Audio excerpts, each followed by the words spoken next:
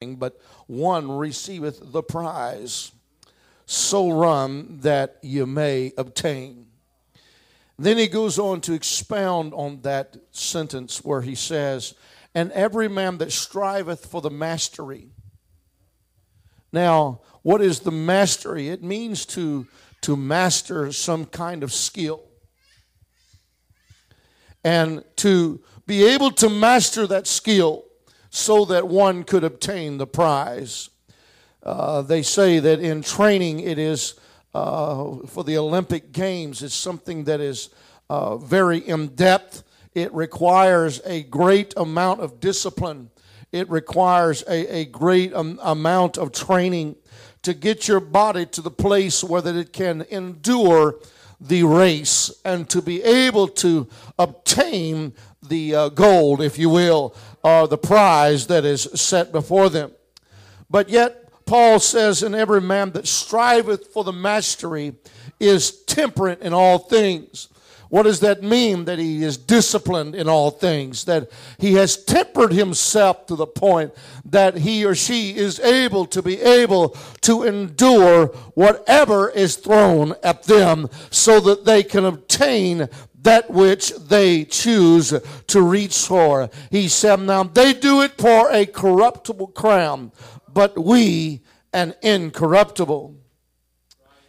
In page 457 of Bible Manner and Customs, there is something here I want to quote, and I quote, every competitor in these games was obliged to undergo a severe and protracted training, sometimes lasting nearly a year, during the which time he carefully avoided excesses of every kind. We're referring to the ancient Olympic Games in Greece.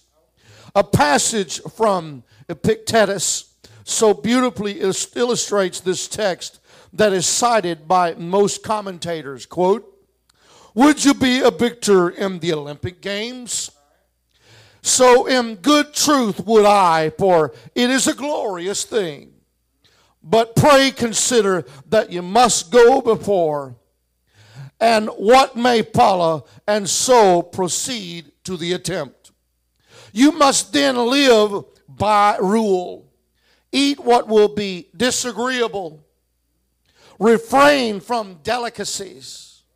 You must oblige yourself to constant exercises at the appointed hour.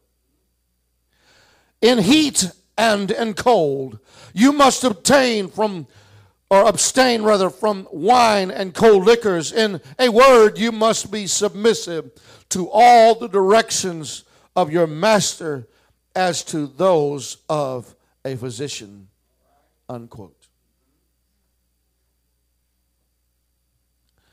And so it was that these competitors, they would begin to train, and not only would they train their bodies, but they would also train their minds.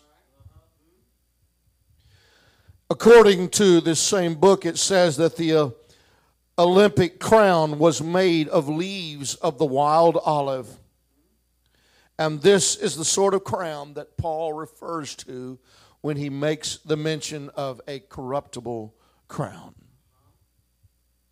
But yet, Paul goes on. He says, I therefore so run, not as uncertainly.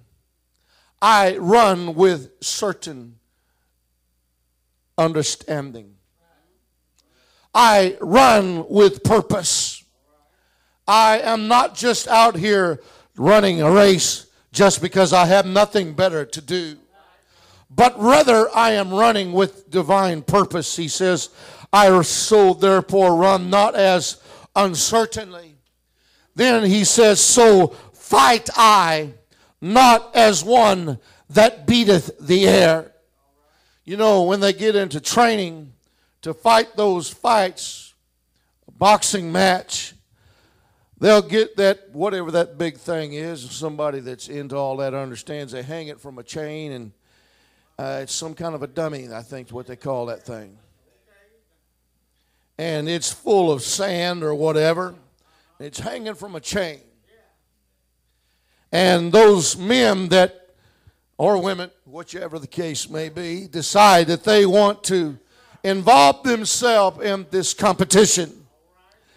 They'll put on their boxing gloves and they'll begin to fight, not with a person, but it's as if beating the air. They're fighting this punching bag, if you will. And they'll hit that thing and fight at it. And then there's this other little thing that's a little smaller that hangs on somewhat of a swivel. What's that called, brother? Okay, we'll go with that. Praise the Lord. A speed bag. And it's about yay big around. And it's hanging up high. And this is not necessarily to understand or to measure the velocity of the punch, but rather of the speed of the punch. And so you'll see them hitting that thing. And they're making that thing just flop back and forth real fast. And they're trained for hours doing all of these things. And they're training their bodies and their minds so that when the time comes and they stand before their opponent, they understand they're going to take some hard licks. And they understand that they're going to be hurt. And things are going to happen that's going to be painful. But yet they have already trained their minds and their bodies to be able to fight against the opponent so that they could win a corruptible prize. Paul said, so fight I, but not as one that fights without purpose, one that would just beat the air, but I keep under my body and bring it into subjection, lest by any means that when I have preached to others that I myself should become a castaway. He said, I keep my body under subjection, lest I find myself in a place that I could be out preaching and find myself being more lost than those that I'm preaching to.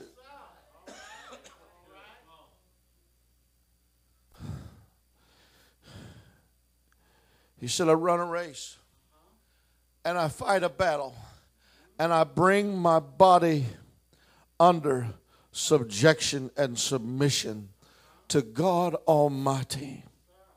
Many times it's painful to run this race. It's not to the swift, but those that endure to the end is what the word of the Lord tells us. To endure does not always mean to enjoy. There are good times. I don't want to be a negative preacher and tell you that you're always going to have to struggle and you're always going to have to fight and you're always going to have bad times. That is incorrect. There are good times with serving the Lord. In fact, my worst days are better than the best days that I did not serve the Lord, simply because I understand that the Lord is with me. He said, lo, I'm with you always, even to the end of the world. I'm with you. I'll be with you through the hard times. I'll be there. I'll be walking with you. I want to walk with you. And sometimes we think, God, where are you? The Lord said, I'm always with you. You don't have to worry. It doesn't matter whether or not you feel God walking with you. That's not the requirement. But to have the knowledge and to trust God, even when you can't feel the presence of God, that you know that He's still there.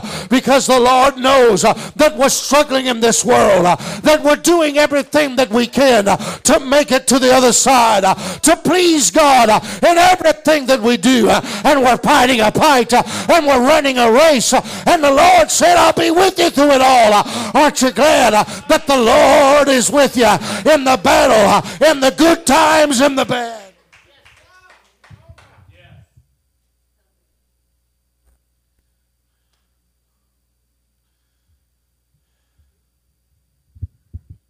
The writer in Hebrews commanded us, lay aside near about all the weights. Is that the way that reads, Brother Charles? Just the important ones. The bigger ones. The ones that bother us the most. Hang on to the ones that you can handle. Is he always this stubborn, Sister Teresa? Pretty much. Praise God. Hallelujah. We got a confession today. Amen. It's all right. I wanted to be stubborn that comes the word of the Lord. Amen. Lay aside not just pert near all, but every single weight. Now, what is a weight? A weight is something that is not necessarily a sin of itself.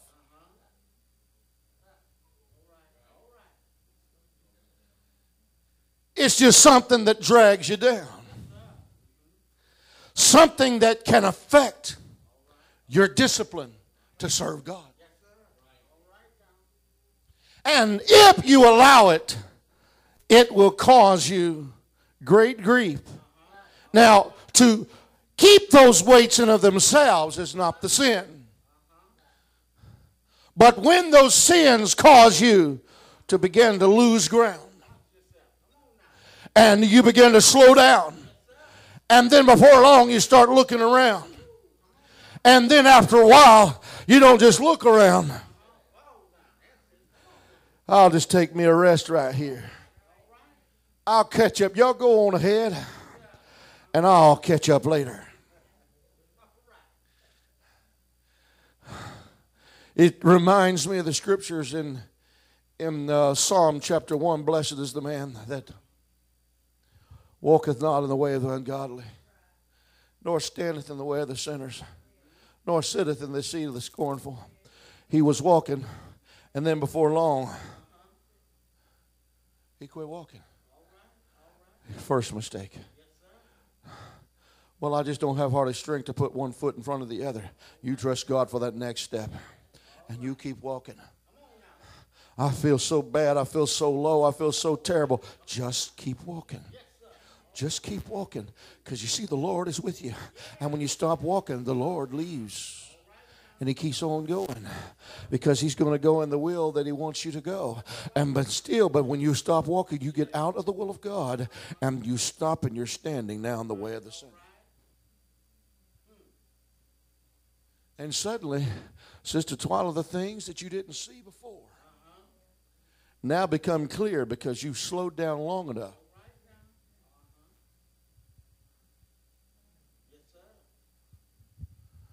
to look around, stand in the way of the sinner, and then before long,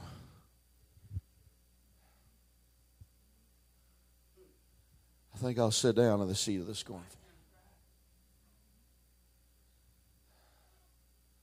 Paul said, I'm running a race. The writer of Hebrews is generally attributed to Paul, not 100%, but I tend to think it is Paul. There's a lot of his style there. But the writer says that we need to lay aside every weight. Lay it aside. That means that's something that God does not take from you. Oh, God, take this sin from me. God's not going to take it till you give it to him. You got to let go. A lot of times we got a death grip on stuff that's troubling us, and we're calling on God. Oh, God, would you help me? And you hanging on to it the whole time. God says, you got your hand on it. If you're not going to let go of it, I'm not going to take it. God's not going to take something that you're not going to let go of. But if we lay aside every weight, say, you know what? I don't need this. This I've been carrying around, and you know what? It's slowing me down. And I'm going to lay that down right there. And then after a while, you're going to think, you know what, I'm not moving like I should. Let me reevaluate again. You know what, this weight right here, I think I could do without that too. And you know what? This other weight here, I've been carrying it a long, long time. I'm going to lay that down. And before long, you look back and you discover that the weight becomes the sin that does so easily beset you. The weight becomes a sin. The weight was not a sin in the beginning, but when it started slowing you down and affecting you and causing you to slip into some kind of situation where your eyes are open to temptation and you slow down long enough to look, suddenly the weight becomes sin.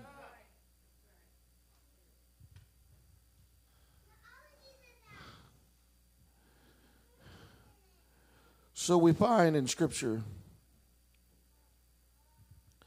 Paul speaking of the Olympic Games.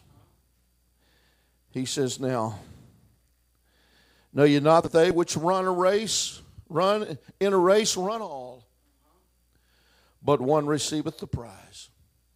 So run that you may obtain. They say that during the Olympic Games, they wouldn't wear any additional clothing that was necessary. That they would remove every piece of unnecessary attire that would slow them down, so that they could not be distracted by anything other than their goal. And a lot of times, it's not that we don't love God. It's not that we don't care about the things of God. But oftentimes, so many things in life just kind of pile in on top of us. And if we allow them to remain in our spirit and allow them to distract us, before long we'll find ourselves getting off course and wandering off on this pig trail or wandering off on that pig trail. Before long we have left our goals, and now we find ourselves out of the will of God, and we get away from God. And suddenly now, even though it was tough before, it's tougher now, because we found ourselves in a place that it's difficult to hear from God. Why? Because you're out of the will of God. You left the trail a long time ago because you just allowed the weights to distract you. You allowed things to get in your way, and now you find yourself wandering off into some kind of place, and now you're completely out of the will of God. And that, my friend, is how people lose out with God on a daily basis. But I'm running a race. And the Lord is constantly teaching me how to strive for the mastery. That there are times that I don't understand why that the Lord allows this or allowed that, but it's teaching me to hone my skills so that I can much better reach the goal that is necessary for me to reach. I'm still running, and I'm doing everything I know to do, and somewhere along the line I discover, you know what, this right here, it's been in my way for a long time. I didn't realize that I allowed this to remain in my system. Oh, God, help me to purge that. I've got to get that out of my system because it's affecting me and my route. It's affecting my goals. It's affecting my discipline. Come on, somebody. We're running a race and we're headed for the finish line. It won't be long now. It won't be long now. Are you ready to cross the finish line and hear the Lord say, well done? You know, God's not going to lie to you.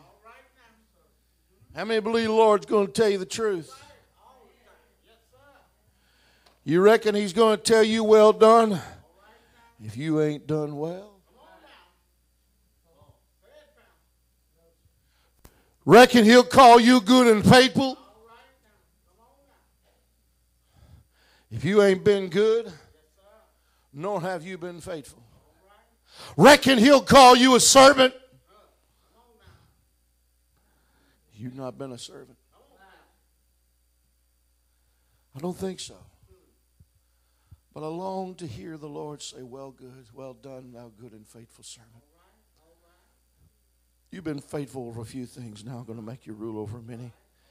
Enter thou into the joys of the Lord. I realize that things are getting to the point of desperation in our society. We don't know what we're facing right now with this newest wave that is coming against us of this pandemic. We struggled with it for a good while last year. And now here it comes again, another variant. And those that caught it didn't exempt you. How nice. Ain't it irritating to have to go through that garbage and think, I could go through it all over again? Ain't that nice? And we find ourselves looking down the barrel of a loaded gun called COVID-19 2.0. now have a different government in charge that would love nothing better to seize control and to take advantage and to take certain liberties away, all in the name of protecting us from the pandemic. We're in desperate times.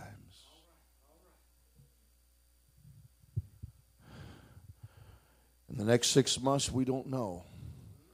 As this pandemic begins to rise,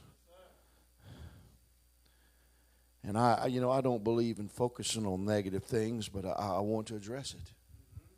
As the pandemic begins to arise, things could begin to be put in place by our government, our federal government, even our state government, that would begin to restrict us to the point that we begin to wonder if we're Americans or not.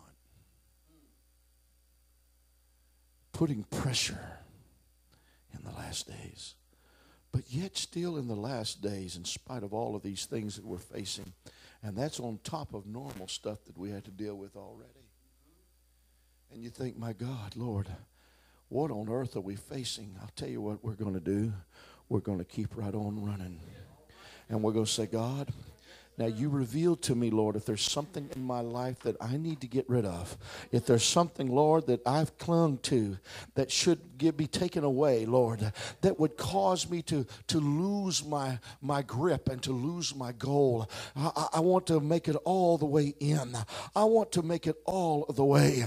Oh, I don't want to just get 99.9% of the way and then the Lord tell me, well, you did well. You did run well, but yet there's one thing thou lackest. How would you like to run a race and get down to the end and the judges say, well, if you'd just done this one extra thing, you'd been the one. You'd made it. You'd got the prize. But because you didn't do this one extra thing, you lose. What's going to happen when people stand before the Lord and they say, well, what about all these wonderful things we did in your name? We cast out devils in your name. We prayed for the sick and they were healed in your name. We went to church in your name and we did all of these things in your name. And the Lord's going to look at you and he's going to say, there's just one thing you lack. Depart from me, you workers of iniquity. I really never knew. You were short just a little bit. You were lacking of something. Something came short. And I didn't know you. We're coming to the finish line. We've heard it preached all of our lives. I don't know how long we've got. It could be before the sun sets. It could be God knows how long. I'm not going to be foolish to try to figure out when the Lord's coming back. Jesus in his flesh did not even know. Read it, it's there.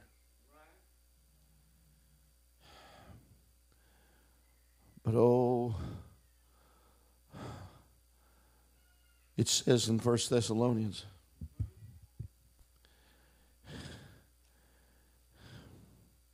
let's read it again.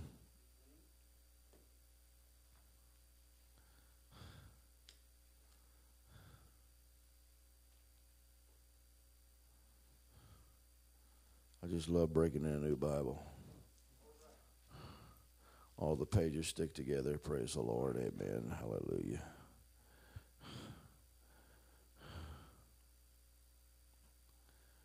First Thessalonians 4.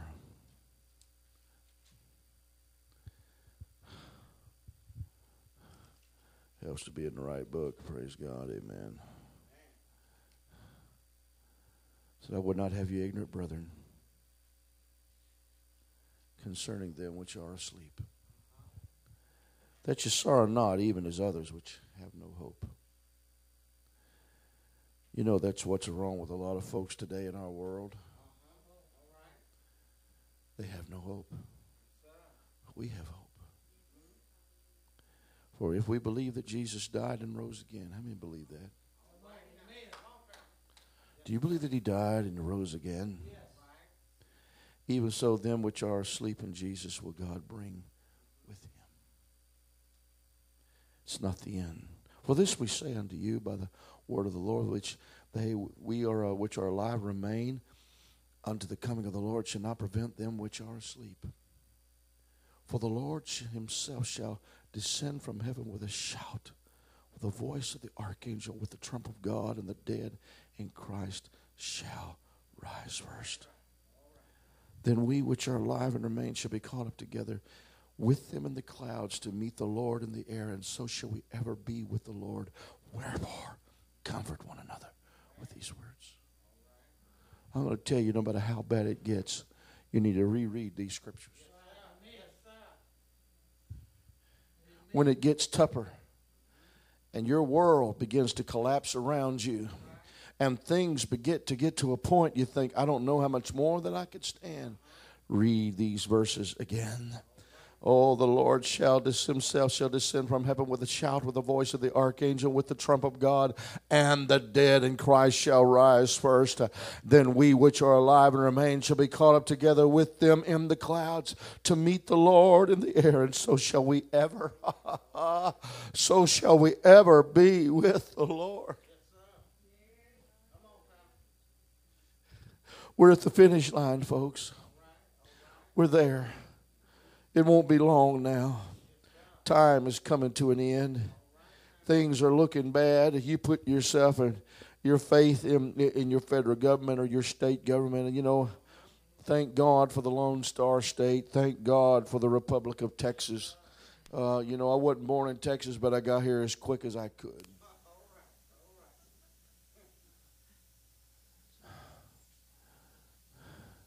But I can't put my faith in the Republic of Texas, because men will fail you and things are going to come to a conclusion. I love the United States of America. It's still the best thing on the planet Earth. We've done great things as a nation. Got our faults. Lord knows she's got her faults, but she's still the best thing, but yet still the shameful things that are being done now. I had my neighbor talking to me. Some of you met Miss Gail. And she was so sincere. And I believe she was. She said, there's two things that I'm very much against. And one of them is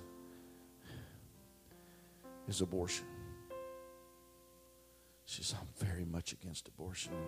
She said, I've been involved in working against that in different ways. She said, I'm very much against that. And I thought, Miss Gail, I agree, there's some horrible things being done in our nation. But when it comes down to it, you got to put your faith in God. Because we're at the finish line. And you know what? When we go through hardships, the disciples, they rejoiced that they were able to suffer. It's something I think that we're having to learn as a body of believers. You're going to have to learn this learning curve. This part of learning the mastery of the skill. What skill? The skill of being able to run the race. We're having to master that skill. How do I master that skill? By learning to understand that hard times is honing your skill.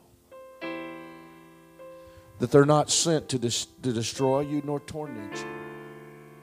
They're allowed for one purpose in mind, and that's to prepare you for the finish line.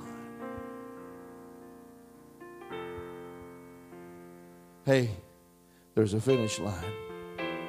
Some of us may get there before others because there's the dead in Christ. Their finish line may be a little quicker than yours. But they've made themselves faithful. And they're now awaiting the trumpet sound just like you and I. But for the rest that remain alive, there's still a finish line. There's still a final goal. And if we cannot learn how to hone the skill of how to run the race, we won't make it. I sent you a text yesterday.